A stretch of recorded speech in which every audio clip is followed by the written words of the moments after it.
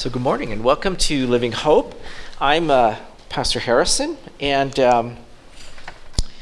this morning we're going to be talking about really the area of spiritual transformation. I mean, we've been looking at the fact that God really wants us to have a deep, abiding spiritual life, to have a life that is flowing with the fruit of the Spirit, that we really have this love, joy, peace, patience, kindness, goodness, faithfulness, gentleness, self-control, that as we walk with God, that God will develop these qualities. And we know that we can't, as much as we're a loving person, we can never have the love of Jesus Christ on our own. In this busy world, we want to have a peace that comes from the Spirit that people really see. We want to have a joy, even in the midst of bad news and struggle.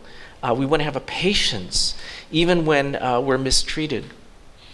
Even when things are so hard. Why? Because we know that in Jesus, God is making us day by day to be like Jesus Christ. And so today, actually, as we've been looking at this idea of finding true spirituality in a busy world, finding peace in this busy world, we want to conclude this series by looking at some practical things that will really help us to really shine in the world in which we live. And so I did want to bring up this quote that we started from the very beginning from Henri Nouwen. And this really sums up our situation. He says, one of the most obvious characteristics of our daily lives is that we are busy. There is a nagging sense that there are unfinished tasks, unfulfilled promises, and unrealized dreams. It is very hard not to be busy.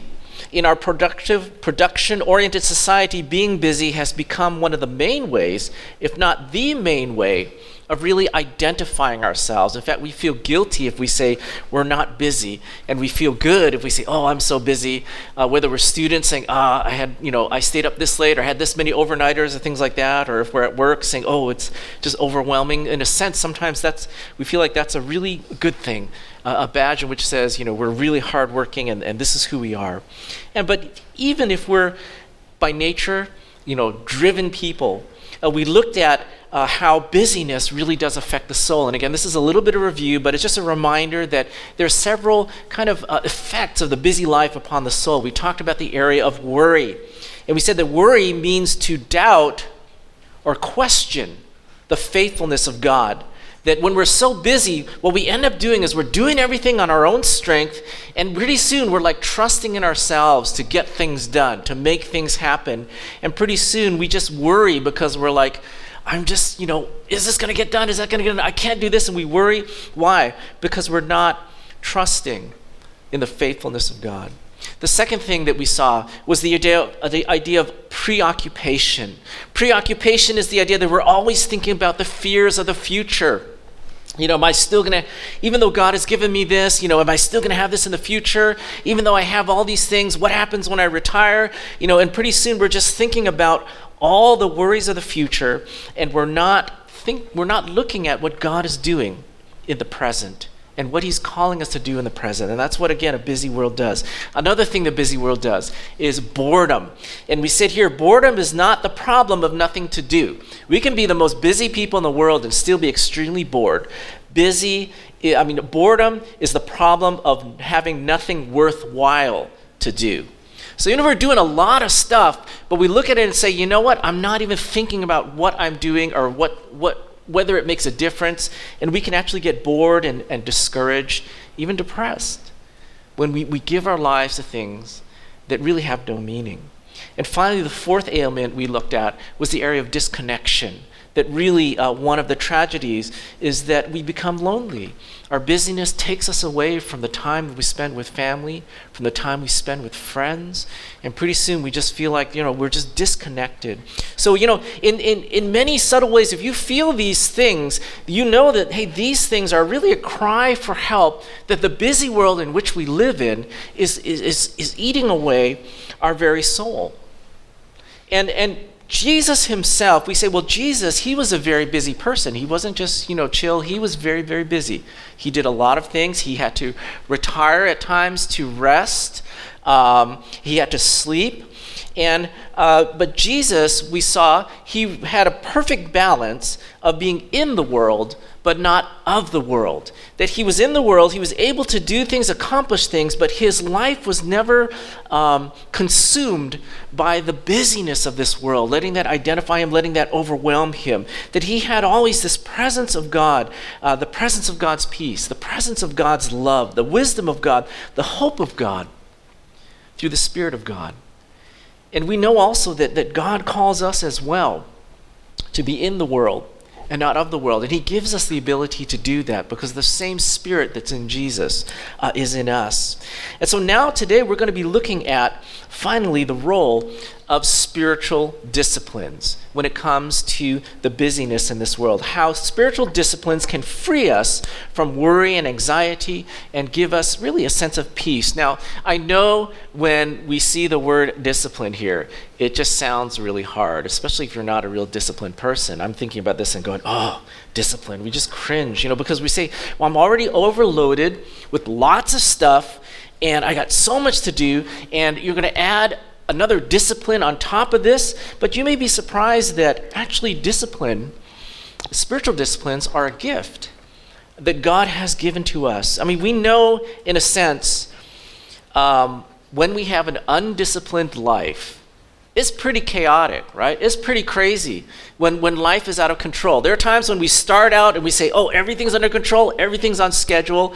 And then when the discipline starts eroding, it starts going nuts, right? And when we go to school, we start the new quarter or the new semester and I got on top of my homework, I got everything set, I know when and then, by about the third or fourth week, you're like, okay, things are going nuts now. I don't even know what day it is. I don't know, what assignment. Oh, that assignment is due tomorrow. I didn't even and we start losing that discipline, and we know that there's so much, then the busyness becomes chaos in our lives, and we feel that. And this morning, we're going to see that even just some simple changes and choices from a spiritual standpoint can make a huge difference in the quality of life, our spiritual lives as well as our physical lives. See, discipline does not have to be these like going into the desert and fasting for 30 days or things like that. Discipline really involves just simple, strategic things, simple habits that really bring the power of God to bear upon our lives. That's really what disciplines do. So I'd like you to turn to Matthew chapter 16, verse 24. Matthew chapter 16, verse 24. And shall we stand in reverence for the word of God? Matthew 16, verse 24. And Jesus is speaking to his disciples. From that time on, Jesus began to explain to his disciples that he must go to Jerusalem and suffer many things at the hands of the elders and chief priests and teachers of the law, that he must be killed on the third day and be raised to life. And Peter took him aside and began to rebuke him. Never, Lord, he said, this will never happen to you. And Jesus turned and said to Peter, get behind me, Satan. You are a stumbling block to me, for you do not have in mind the things of God, but the things of men. And then Jesus said to his disciples, if anyone would come after me, he must deny himself and take up his cross and follow me. For whoever wants to save his life will lose it, and whoever loses his life for me will find it. For what good will it be for a man if he gains the whole world, yet forfeits his soul? Or what can a man give in exchange for his soul? For the Son of Man is going to come in his Father's glory with his angels, and then he will reward each person according to what he has done. I tell you the truth, some who are standing here will not taste death before they see the Son of Man coming in his kingdom. May the Lord bless the reading of his word. You may be seated. Now, from this passage, we're going to be looking at the role of the spiritual disciplines in really finding peace in this world. We're going to see that we must do our part to follow Jesus Christ. The spiritual life is not passive where we sit and just pray and trust that God's going to just bring this peace on our lives. God calls us at times to do things for our spiritual lives, to get our lives in line with his will and strive to keep it there so that God's promises of peace can really follow us and flow into us wherever we go. And so the first question we want to answer is, what exactly is a spiritual discipline and what is it good for? And when we were younger, our kids were younger, we used to belong to this community pool. And you had to pay, a fee to belong to community pool, or you could do chores. So Rita and I said, we'll just do chores. That's easier. It's free. And then so one of the chores was mow the lawn. And it's been like a year since the lawn's been mowed. Because it only opens in the summer, so then it closes the rest of the year. So you've got these weeds coming up. So you mow the lawn. So I got out there to mow the lawn on a Saturday morning, and the guy pulls out, says, "Oh, okay, here's the lawnmower, and you just do this section." And so I get the lawnmower out, and he says, "Oh, by the way, this is one of those things where you flick the switch, it'll engage the gears, and then the engine of the motor will actually drive the lawnmower forward." I go, "Oh, that's cool. You mean you don't have to push it?" He goes, "No, you just push the gears, and you push this thing, and it'll just go forward, and you just have to guide it." And I was like, "Oh, that's cool." And I did it, and it was like, "Wow, this is not so bad. You just steer it, and it just moves." Now, see, the thing is I could have ignored that piece of information, and I could have said, "Well, no, I don't need that. I'm just going to push the mower on my own because I can do it faster, or whatever." And, it probably would have taken the same amount of time, and I probably would have gotten the mower, the lawn done, and we would have been able to enjoy our pool. But after doing all that, if I just push the lawnmower, you could do that. There's an option not to flick the switch. You just push it on your own. But, if I chose to do that, after those 2-3 hours, I'd be like really, really tired, right? It makes a big difference if you turn that switch. I feel like that's kind of a really good illustration of how the spiritual disciplines affect our lives. The spiritual disciplines don't necessarily shorten the number of hours in our busy schedule, right? We still got to go to work. It doesn't reduce the amount of tasks that we need to do in a day. We still have to take care of our kids. But I feel the spiritual disciplines are kind of like that little switch that engages the power of the Spirit of God into our lives, so that the things that we do are that we feel God's peace, we feel His refreshment, we feel the renewal of the Spirit of God that the world doesn't understand. And a lot of times we just go through this world pushing the lawnmower by our own strength. And God says, there's a button here. You just got to take a little time to figure out how it works and push the button, and I can make this job more refreshing for you, more empowering for you. And so spiritual discipline is not just like fasting for a long time. It's not like giving up all of our time to, like making sure that every single minute is used properly. Or it's not like never watching TV again. That's what we usually think about when we think about spiritual disciplines. Spiritual disciplines is actually about making those few wise and strategic decisions that place us where God can do His greatest work in us and through us. I really want us to think about that.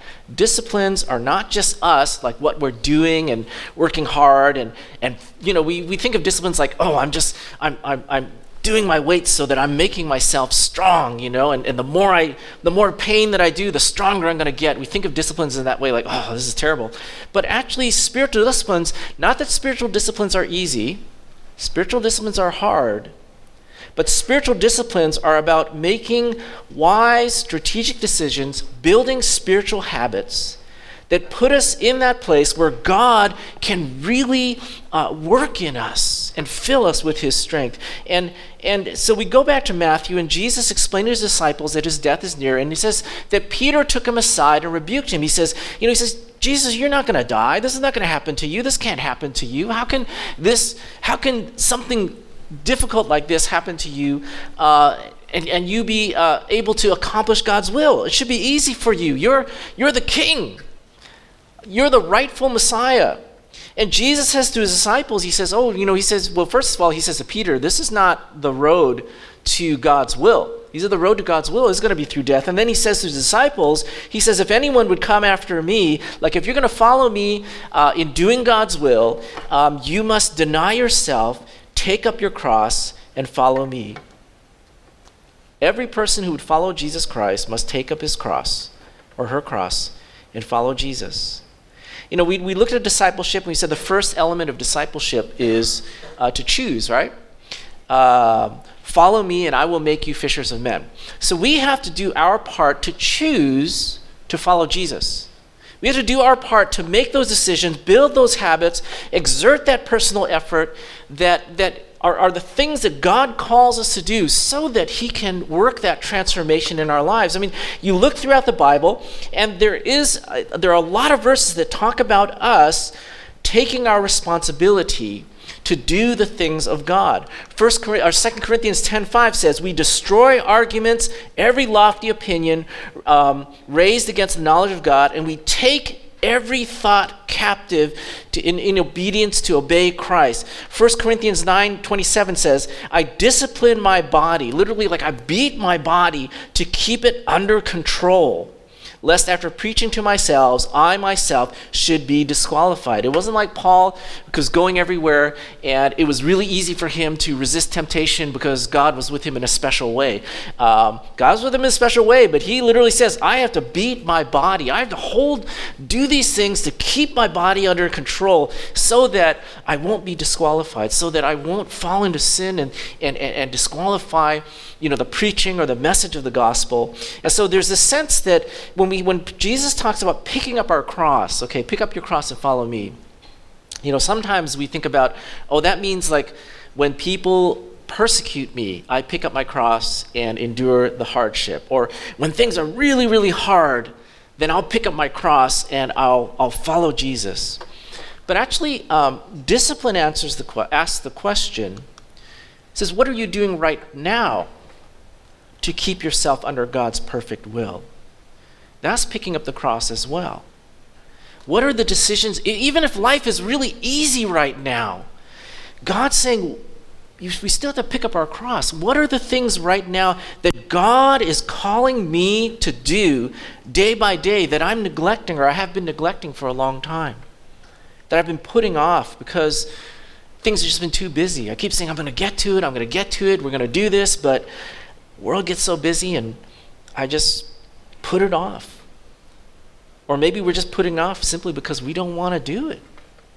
God, I know I should, but I really don't want to do this. And we said again, spiritual discipline, creating good spiritual habits that keep us in that place where God can do his greatest work. Okay, building those habits. Now, I do want to say a few words to illuminate, if we want to say, a satanic trap that comes with spiritual disciplines that we don't want to do. And that is this idea, we want to make sure that we understand that acts of discipline in and of themselves are not acts of righteousness. Okay? Now, I will explain this. If discipline equaled righteousness, then the Pharisees would have been the most righteous people in all of human history. I mean, they were the most disciplined, most observant of all the laws. They even went beyond the law and everything to justify themselves. But obviously, we know that they were the most cursed people in all of history. So what this means is that if I read my Bible every day, which is a good thing, but it does not make me more righteous than somebody who doesn't read their Bible every day. I'm not better than them. I'm not more righteous than them. I'm not more loved by them simply because I read the Bible more. If I keep myself from certain sins, that doesn't make me more righteous than someone who struggles with that particular sin. Because we may say, well, I'm good at this, and they're not good at that. So shame on them. Or somebody else may be good at something and we're not good at it, but we won't bring that one up. And so we need to be careful about righteousness, that acts of discipline, even if we could do everything that God wants me to do every single day, which we can't, but even if I could do everything God wants me to do every single day, that doesn't make me more pleasing or more loved by God. The Bible makes it very clear. We were all hopeless sinners who have been saved completely by grace, and any righteousness that we have has been given to us through Jesus and his death and resurrection. Philippians chapter 3, verse 9. That Paul says he wants to be found in Jesus, not having a righteousness of my own that comes from the law, meaning my own effort, my own deeds, but that which comes through faith in Jesus, the righteousness that comes from God. So spiritual disciplines are not for comparing ourselves to each other to see who is better or who's a more spiritual Christian. I mean, that's kind of worldly in a sense. That's what if the world had spiritual disciplines, that's probably what they would do with it. Discipline actually is a means to an end. Now, again, I'm not saying we shouldn't read the Bible, we shouldn't do the things that God calls us to do. These are disciplines that as we choose to do these things, we allow God to work in our lives and we begin to grow. Spiritual disciplines are important because without discipline, there's no spiritual growth, okay? We could say, well, I'm growing in Christ, but I'm going to be pretty loose about reading the Bible, praying, about being holy, things like that, but we're not going to grow. We won't. Because spiritual growth does come through spiritual discipline, through really doing and obeying the things of God. It has nothing to do with comparing ourselves with each other and things like that. I'm better than you, or I'm more righteous, or they're not righteous. We don't think about those things. We just think about us and God. If I really want to grow in God, if I really want to see God do things in my life, change things in my life, then I do have to think about, not just think about, but put into practice some spiritual disciplines that God's laying on my life. Now, there are a lot of disciplines, and I'm going to focus on 3 that are related to a busy world, and these are by no means the 3 most important or the 3 only ones. These are just ones that I would say are related to the busyness of our world. And if you're feeling like overwhelmed, there's so many things going on. So the first discipline we want to talk about is actually the Sabbath. Okay, the Sabbath is a counterintuitive discipline. Why? Because the Sabbath means literally to cease from work, to rest. And so we think, well, in a busy world, how can God ask us to rest? When there's so much to do in life and so many needs around us, and I can barely keep up, how can it be a discipline to take a break and rest? It just doesn't sound right. Psalm 127 says, "In vain you rise up early and you go to bed to rest, eating the bread of anxious toil, for he gives rest to his beloved." Sleep. He gives to his beloved sleep. And here's another thought. Busyness does not indicate closeness to God. The ability to rest in the midst of a restless culture indicates an abiding trust in God and his faithfulness. When I was in college, and I'm architecture, you guys, I talk about architecture, it's a badge of courage to see how much you can stay awake without going to sleep. I mean, really, literally. And, I mentioned there was a time when I slept, I think I went 3 days without sleep, and I think I almost died, actually, physiologically almost died. Actually, my roommate's girlfriend was a doctor, and she said, yeah, you probably would have died if you didn't go to sleep. And so that make sure you get sleep. But at any rate, there was one commitment I made. Even though I would stay up late work all week, there's one commitment I always made, and that was that Saturday night and Friday night, I would always leave. Because Friday night was fellowship, and then Saturday I had ministry with the young kids, and Sunday was worship. So, but Friday, in architecture, we're always very competitive. And so the more hours you clock in, the better your design is. You can never get a good... And so literally, we're fighting with each other, trying to see who can stay the longest. And here I am on Friday night going, 6 o'clock, gotta go, guys. And they're like, what the heck? Why are you going? I said, well, I gotta go. Every weekend, Friday night, and I wouldn't come in till Saturday late afternoon because I did ministry in the morning. And so it was kind of like, from a academic standpoint, I was falling behind because I literally lost 25 hours. Now again, you may not think this is 25 hours of sleep. You should, but for architects, we're like 25 hours to stay up all night and get the best grade on the project? Who would do something stupid like that? Of course you're going to stay at school for the next 25 hours and do this. But every week I would say that's my Sabbath, where I would take a break. I would stop, go fellowship a Friday night, go to sleep, have a good rest, go minister to the children. We had children's ministry Saturday morning because we did it out in the community. So Saturday morning was when all the kids were out running around doing stuff. So we did Saturday morning. We'd run out in the community and minister to all the kids, share the gospel, and then I'd go back to work on Saturday, and then I'd leave again on Saturday. And they're like, my coworkers, students were going, "You're crazy, Harrison. You're coming in Saturday only for a couple hours. You know how far behind you're getting, by doing this." And I go, I gotta go to church next day. I'm not gonna, I can't fall asleep at church. And so there's this sense that that Sabbath, actually going to sleep, is a discipline. In our world right now, we would say, man, if you took a break at work, and you'd lose out. You wouldn't get that good project anymore because they know, oh, this guy, he doesn't work so hard because he goes home on the weekends. He won't work on the weekends.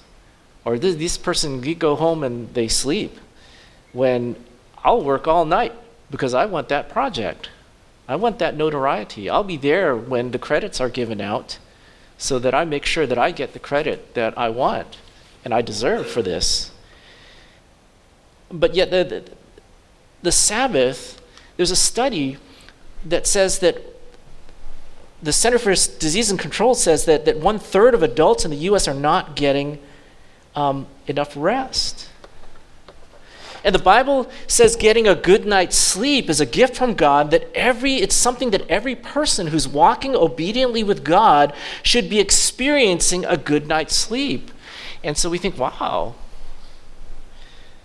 Jesus and God both rested from their work. And their work was probably more important than yours. But they would go to sleep. They would rest. Well, I don't know. God took a Sabbath. I don't know if he go to sleep, but he took a Sabbath. He would rest.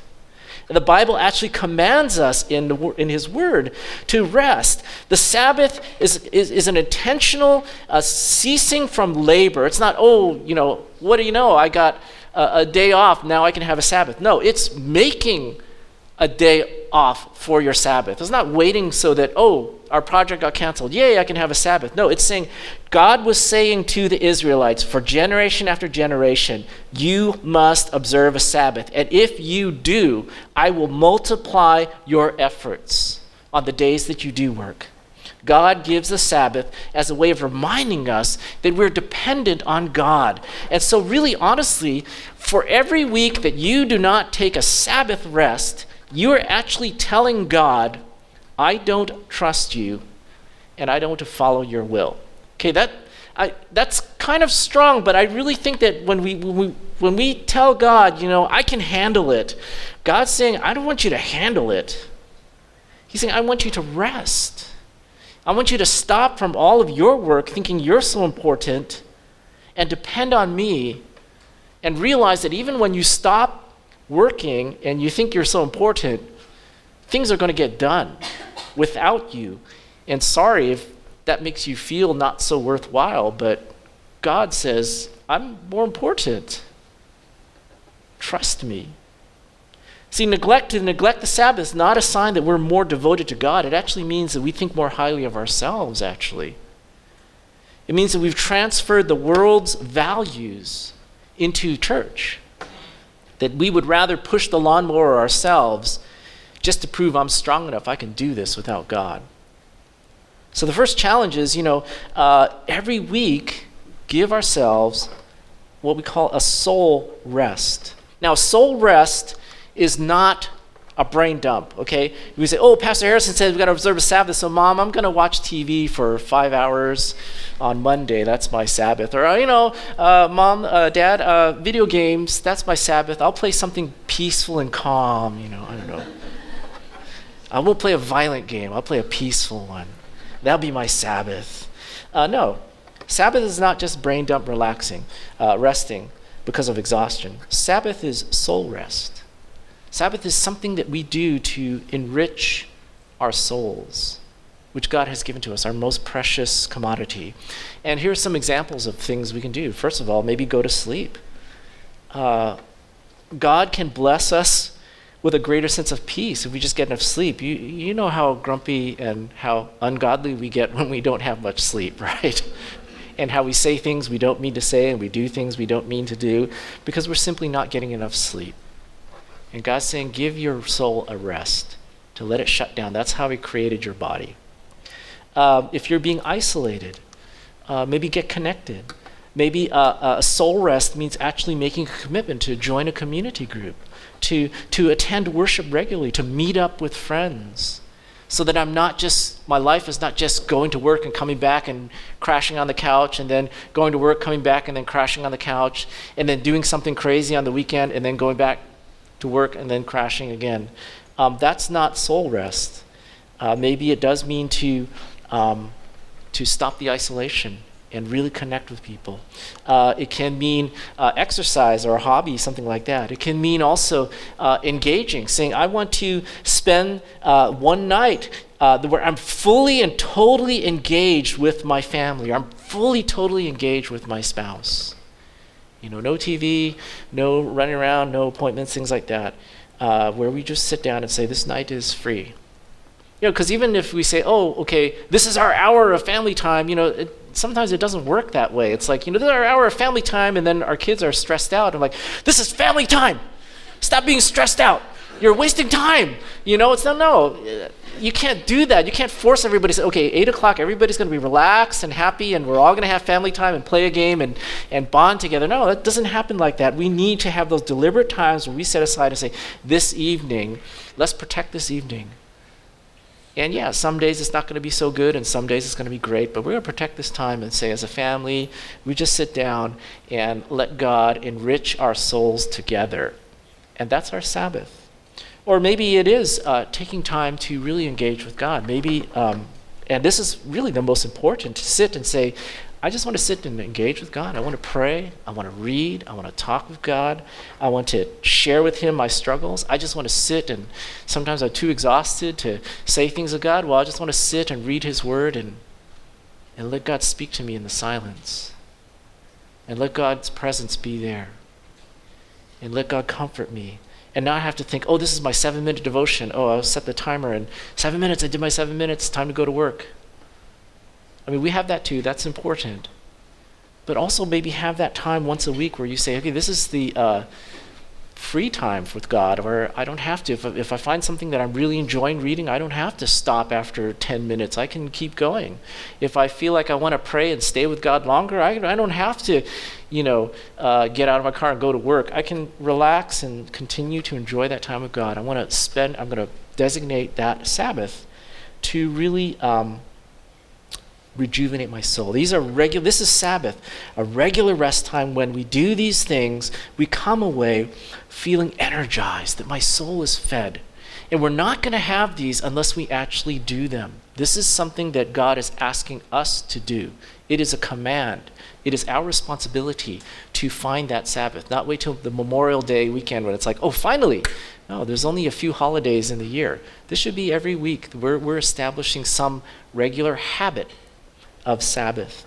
The second spiritual discipline that gives peace is what we call creating margin. Now, for those of you in the community group, we've been talking about this a lot. Actually, Chen's been leading. It's been really exciting, talking about creating margin in our lives. And I really thought this was insightful. Actually, I'd never heard of it before. And then I do my doctoral class, and there it goes again, creating margin. I thought, oh, this must be important. But in his book, Margin, this is what is written. It says, stress and busyness in our lives can come from doing too many things, but often it is a result of leaving no margin between the various items of our calendar. Okay, what does that mean? He goes on to say, marginless is being 30 minutes, and this is how the author describes it. Marginless is being 30 minutes late to the doctor's office because you were 20 minutes late getting out of the bank, because you were 10 minutes late dropping your kids off of school, because the car ran out of gas 2 blocks from the gas station. I mean, that's life, right? We're like, oh my gosh, this happened, and pretty soon, because we've scheduled our lives so tightly that it's like a domino effect. Once something's late, everything starts going nuts. So what is margin? Margin is creating empty spaces, leeway between tasks and appointments so that we have breathing room. Swenson puts it this way, this is the author, and he says, margin is power minus load. So basically here, power is your ability, time, energy, and emotional reserve. This is like you, like what God has given me for today. I have so much ability, so much time and energy. Monday morning, I'm ready to go. Okay. Load is the commitments and expectations and demands. So this is like, okay, I got to get so-and-so to school, then I got to go to the bank, and then I got to talk to this person, then I got to clear up this issue, whatever. That's your load. Now, for all the engineers and mathematicians, if load is greater than power, what happens? Negative. This is negative, it's a difference, right? You're spiritually depleted. It just is draining on your life. And so people say, see, margin says, don't schedule up your load higher than your power. God doesn't mean for you to do that. God doesn't want to give you, God say, if your load is bigger than what God has given you each day, there's something wrong. If the things that you are doing every day is so important that it's taking you away from enjoying God and trusting in God and resting in God, then those are not things that God may really have given you all that. So margin says allow time between these things. People like living on the edge. People like making every single minute count. They say that, total type A people, do they arrive late, or do they arrive early, or do they arrive right on time? We would think they would arrive early, but no, they arrive right on time. Why? Because if you arrive early, what are you doing? You're wasting time. You're like, oh my gosh, I'm here 5 minutes early. I could have used that 5 minutes doing this, So they'll calculate it. So I'll get right on time here and finish this up and no wasted time and go right to the next one. So don't waste any time whatsoever. And that's a life. Now maybe some people really, really like that, but eventually what happens is it just continues to have no margin. This is a life of no margin, and it makes you stressed out. It makes you rush. It makes you just constantly being, in a sense, depleted and no time for the soul. Even if you say, get to church at this time, finish, and then go to the family dinner at this time, again, no margin. So what we want to do is we want it to be a positive. We want to have the power and the load to be less so that we have some spiritual reserve, so that when those emergencies do come, we still have something left to do something. Or when somebody calls and says, I need help, we don't say, I have 5 minutes. Or, no, I only have 2 minutes because I have to go to no, we can actually sit and talk. And we can talk for a long time because we've put margin in our lives. I put together a margin test, okay? So this is whether you have margin or not. First of all, number one, do you feel like you're getting everything done at the last minute with no time to spare? Okay? Do you feel like life is always just rushing from one event to another? Do you feel like I have no time to think? Okay? Do you feel like I have trouble fitting all my events on my Google Calendar? It's always doing that little thing. If you answer yes to any one of these, you probably don't have enough margin in your life. And so the book talking about creating margin, it's really saying, hey, don't overplan your day. Make room for interruptions and difficulties. And if you have a day which says, gee, I'm not doing anything this day, what's wrong with this afternoon? God will give you something, most likely, to do that afternoon. Don't overcommit. Learn to say no. Okay? And this one, protect Saturday night. I think this is really important. If you go to church on Sunday, which most of us do here, because Sunday is Jesus' time, okay? This is Jesus' time. Like, if you said to your wife, hey, this is our date night, and you fell asleep during your date night, or you nod off during your date night. I mean, that's a big problem, right? You would never do that, okay? Right? You'd be like, oh, this is our date night. Staying awake while she's talking. No way. I mean, you'd never hear the end of it, right? But I mean, like we say, oh, Jesus time here, I'll stay up all night. We got Saturday night, do all these things and come to church. We got to rush to church, get to church, finally sit down. I'm done. I'm done. I just got to last the next half hour. No, it's like, no, you start when we get to church. This is Jesus time. And so really, when we think about Saturday nights, don't plan to like, oh, Saturday night, I think we can get back by 1 o'clock and get all the kids to bed and then we get up in the morning and rush off. No. Take time. Say, this is Saturday night. It's Saturday. We're going to make sure we finish by 5 o'clock. We're going to have dinner, relaxed dinner, get all the clothes. Rita used to get all the clothes ready for us in the morning so we didn't have to rush around trying to figure out what to wear in the morning. Had everything set up on the table. Our Bible's there, just grab it. You don't have to worry. Where's my Bible? You ever that? Go to church and the one kid says, where's my Bible? And we're like, oh my gosh, and run around for the next 10 minutes looking for their Bible and found out, it's in their backpack or something.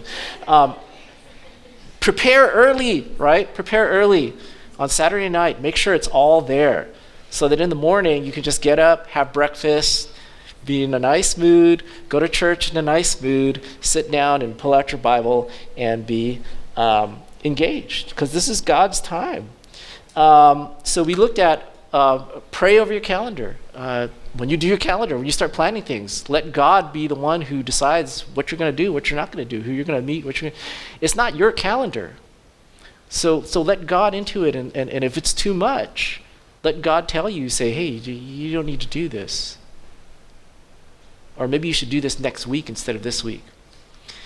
So spiritual disciplines, we talked about Sabbath, we talked about creating margin. The last thing I want to talk about is finally feeding your spirit. Now, feeding your spirit involves really spending that time to read God's word, to study God's word, to pray, and to give God that time that he needs, to worship God, to not be giving, when we talk about devotion time or our quiet time or things like that, don't give him your worst time, like, oh, in the morning was always my worst time. I'm always half awake in the morning sometimes. Give him the evening when you're wide awake and you're ready to go, ready to really engage with God. Whatever you do, give him your best time. And what I also want to do, this is kind of a creative thing here, and aside from just the regular spiritual disciplines, there's this kind of, I saw this online, this very cool kind of creative way to feed your spiritual life and take advantage of even like when you have a busy life. And they said create a parallel to-do list. It's kind of like a parallel spiritual routine or a spirit-filled multiverse where something's going on at the same time that you're doing your work and things like that. For example, when I wake up in the morning while I'm getting dressed, I'm thinking, God, clothe me in Christ. Clothe me in your righteousness. Or think of one of the armor of God, saying, when I'm trying to choose my shirt to wear in the morning, God, can you put on the breastplate of righteousness today? Shield of faith. When I brush my teeth, while I'm brushing my teeth, and instead of thinking about all, that zit here or whatever, say, God, how can my words today be edifying and pure? Well, I'm brushing my teeth, However long you brush your teeth, which you should brush your teeth for a little bit longer, and it may actually be good for your teeth. Pray and say, God, I'm going to give my words to you today. When you're eating breakfast or eating lunch, we always say grace. But again, just thank God for his goodness. When you commute, while you're driving to work, and you're thinking about, which freeway is going to be the fastest, or, is it going to be listening to the traffic or listening to sports or whatever, instead say, God, while I'm commuting, God, prepare me to take on this world today for Jesus Christ. When I get out of this car, I'm entering into the world on a mission. And God, give me what I need today to do this mission. Simple prayer. If your commute is 10 minutes, pray that for 10 minutes. If your commute is half an hour, you could pray that for half an hour. You'd be surprised how it will change your day. You spend half an hour praying on the commute, saying, God, as I enter this world, give me the strength to really shine for you. When you finally go to sleep on the pillow, and I've been doing this, I thought this was nice, is just put your head on the pillow and just think of all the things you're thankful for today when you go to sleep. See, because sometimes I'll just watch TV, and then when I go to sleep, I'm thinking about what I saw on TV. And if it's something scary, Rita goes, stop watching horror movies at night, or stop watching scary movies at night, because you're always like moving around at night too much, you know. So I'm like, okay, instead of thinking about some scary movie or whatever, put your head on a pillow when you go to sleep and just start thinking about, wow, God, I'm so thankful today that this happened. I'm so thankful today that the weather was so nice. I'm so thankful today that we weren't in a rush. I'm so thankful today that my child said this or did that. And let those thoughts be the thoughts that go with you when you go to sleep, however long it takes you to go to sleep, and see if that makes a difference. I've been trying that this week, and it's actually been kind of nice. Just lie down and just, instead of thinking about, because a lot of times when I lie down, I think about, oh yeah, I forgot to email that person. Oh yeah, tomorrow I better do that. Oh, I forgot to call this. Oh shoot, I better put this on the calendar. Oh, I do that when I lie down, right? Some of us do that. I do that. Sometimes I even get up and do something like, oh no, I know I'm going to forget when I get in the morning, so I'll write down. But now I just lie down and say, okay, God, how can I thank you today? Oh, today was pretty cool. We went out to do evangelism. Thank you for that conversation with so-and-so. Thank you for that encouraging word that Louise said, that morning when we went out. Things like that. And let the thankfulness of God put us to sleep. See, again, these are disciplines that are not like taking like 20 hours extra, whatever. These are saying, I'm taking the things in my busyness in life, and I appreciate that, there are some of us in our stage of life right now where life is really, really busy, and we cannot even honestly take an extra hour or two each day or whatever, or an hour or two each week. We can't do that. But hey, with your schedule right now, with the things that you do right now, can you have that parallel to-do list where I am doing the things, I am talking about the things, I am praying out the things that add God and His Spirit into everything I do, rather than letting the world suggest things. For the guys, man, well, for the girls too, we got the WhatsApp now. So hey, put in the WhatsApp, whatever your commitment is. Pastor said, I'm gonna do this. Put it on the WhatsApp, or put it on the Padlet. Or if we put it on the WhatsApp, that means you want it public. We'll put it on the Padlet. So, but at any rate, this year is spiritual transformation. That's what we want. That's what we've been talking about, praying about. And for every one of us here, it's not going to be just, this wonderful theme where I get a nice T-shirt and I get a pencil. We didn't even give T-shirts or pencils for this. This is going to be, I saw God transform my life this year in this area because of this. That's what we want for 2018, 2019. A story's told this executive, or say an engineer, whatever, he's driving his brand new Audi down the street. And while he's driving, and he's preoccupied, he's really busy, and he hears this bang on the side. And he knew it's like somebody threw a rock, hit my car. So he was really mad. He said, this is my $60,000 car. Got out of his car, and he looked at the dent, and he looked back, and he saw this kid coming at him, and he's like, man, that kid, that punk, boy, I'm going to tell him how much, I'm going to, tell him how much he's, where do I find his parents, And the kid walks up to him and says, please, I'm sorry. I didn't mean to do that. I threw this rock because no one would stop and help me. My brother rolled off the curb. He fell out of his wheelchair, and I can't get him into his chair. And nobody would stop to help me. And then the driver was like, wow, I didn't even notice there was a guy on the sidewalk that had fallen down. And so he walked over and helped the guy get back in his wheelchair and helped him push his brother home. And he did not fix the dent in the side of his Audi.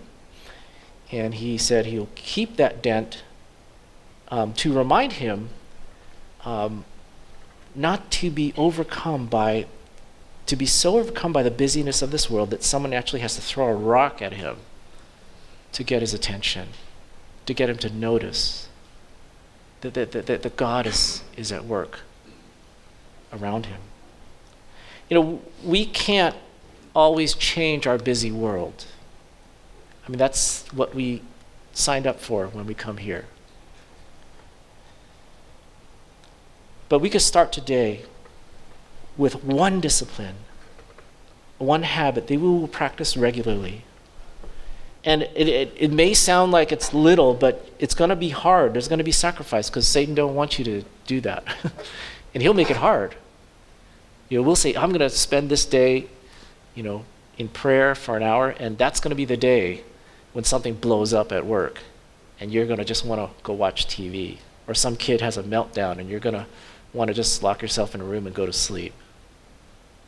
But if you commit and say, this is the day, this is my commitment to God,